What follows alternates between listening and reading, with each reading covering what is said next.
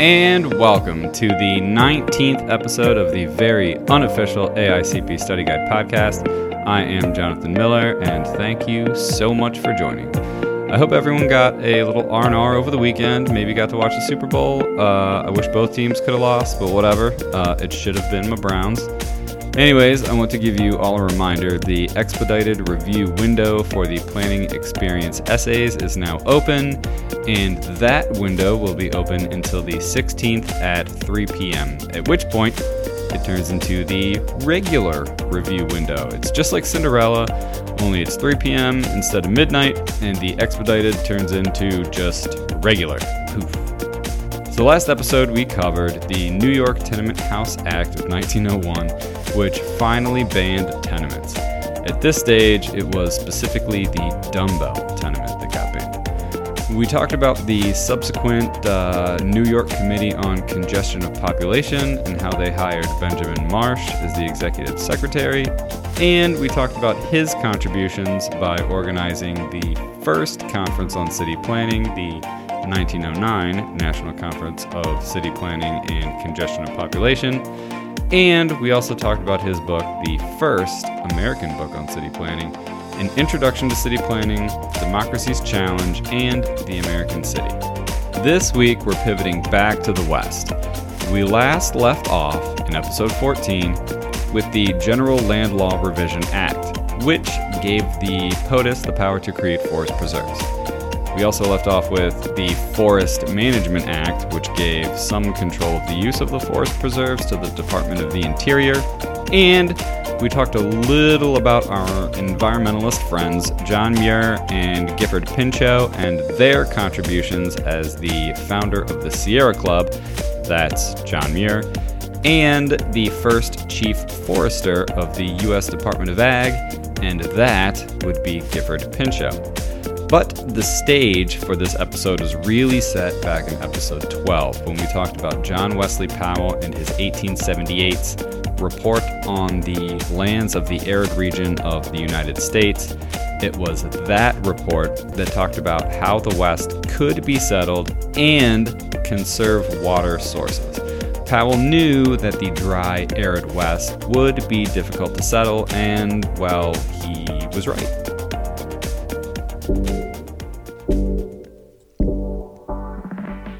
Before the U.S. Reclamation Act of 1902, the West was dry, really dry. Like, these lands will never be properly settled kind of dry. And to one Mr. Teddy Roosevelt, that wasn't going to fly. In fact, in 1901, after he was elected, one of his messages to Congress was that problems with water and forests were perhaps the most vital internal problems of the United States. Sorry, let's take a step back for a second. To recap for you, John Wesley Powell, our exploration friend, wrote in 1878 the Report on the Lands of the Arid Regions of the United States. Now, this report was important because it basically said that the West was never going to be able to be developed like the East. Why, you ask? Well, he noticed that the region was really dry, but after the winters, the snow melt from the mountains and the rainy spring seasons would flood the waterways. So, to be in sync with the natural resources, any development of the West would have to follow the watersheds, and it would have to be for small, limited settlements with communal irrigation systems. Now, back to 1903. In the West, some smaller farms and communities had managed to make irrigation work for their low-key agricultural efforts. Simultaneously, the U.S. government saw this and said, what if we could ramp this sumbitch up? Then we could do way more farming. So, Mr. Francis Newland, a state rep for Nevada, put together some legislation to make that happen, and boom. The U.S. Reclamation Act of 1902 was born. And what did this Reclamation Act do? One more digression. This act apparently goes by many names. So just so you know, if you see any of these, it means U.S. Reclamation Act of 1902. We got the main one, the U.S. Reclamation Act of 1902, then you have the Lowlands Reclamation Act of 1902, or you have the Newlands Reclamation Act, after the representative that initiated it, Francis Newland.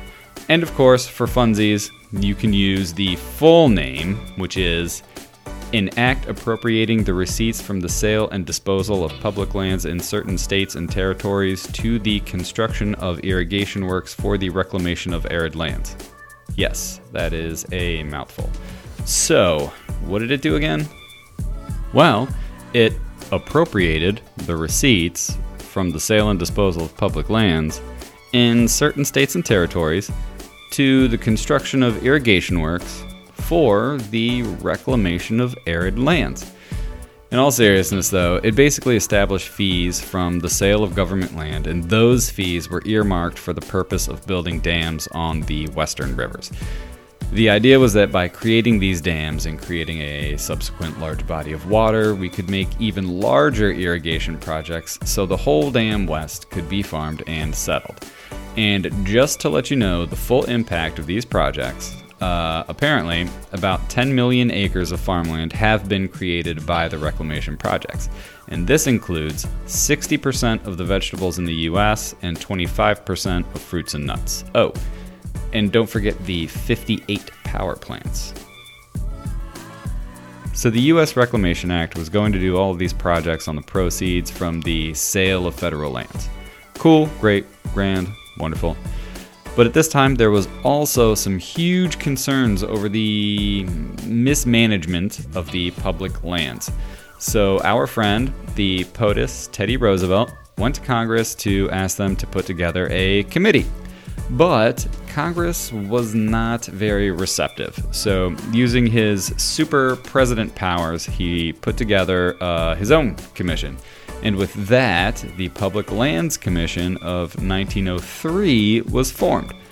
The three members of the commission were our conservationist friend, the chief of the Bureau of Forestry, Gifford Pinchot, the chief engineer of the newly minted Reclamation Service, Frederick Newell, and heading it all up, the commission of the General Land Office, W.A. Richards. So what did this commission do? Well, since Congress refused to fund any of their work, each of the members actually used their respective staff and resources to tour the public lands, hold meetings, and they talked to officials and residents. And eventually, in two separate reports, one in 1904 and one in 1905, they provided a list of recommendations.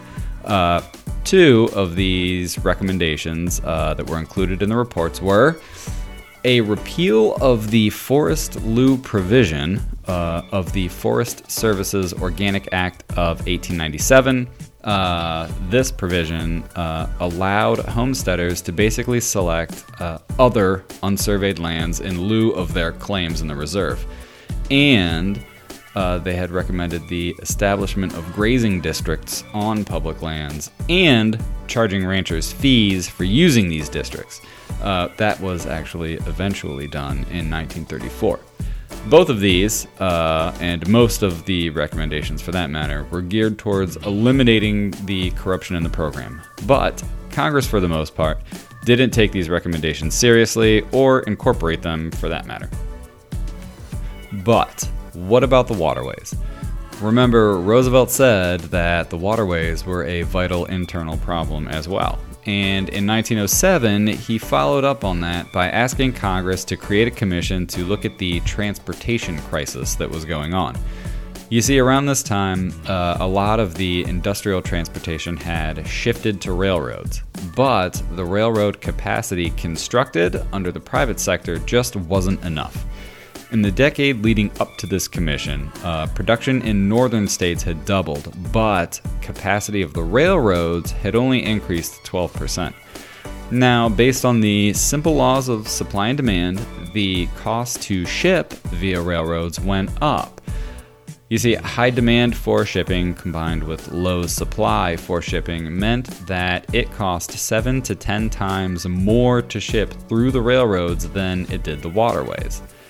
But even still, the railroads were carrying 8 times more freight than the waterways. And that was the transportation crisis.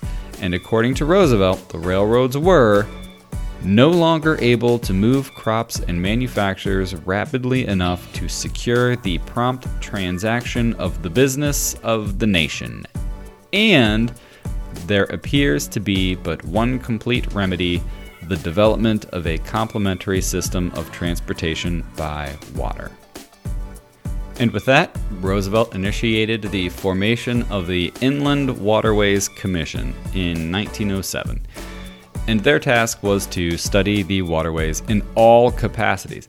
I mean, it was initiated on the basis of declining commercial navigation, but Roosevelt was a conservationist after all. So the commission was also charged with looking at the waterways in terms of conservation as well. And the commission delivered. One of the outcomes from the commission was a plan for a national conservation conference. The main recommendation, though, was the formation of a comprehensive policy for water resources from an independent commission of experts, but that one didn't happen. So I think the big takeaway here is Teddy Roosevelt did a lot in the early 1900s for conservation. So if you run into a question about conservation or natural resources as it relates to the president, it's probably good old TR, though it was usually in combination with something economic. To recap his contributions, though, Teddy Roosevelt saw the economic benefits of the West and acknowledged that it would never be developed without a little push.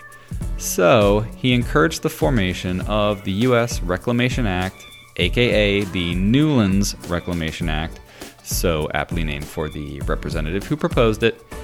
It was this act that essentially is responsible for damn near every, you guessed it, dam in the West and all of the subsequent irrigation that the dams made possible. A year later, in 1903, he created the Public Lands Commission to look at all the corruption that was going on in the West regarding the sale of federal lands, because it wasn't being conserved in the way that it should have, and Congress pretty much ignored those.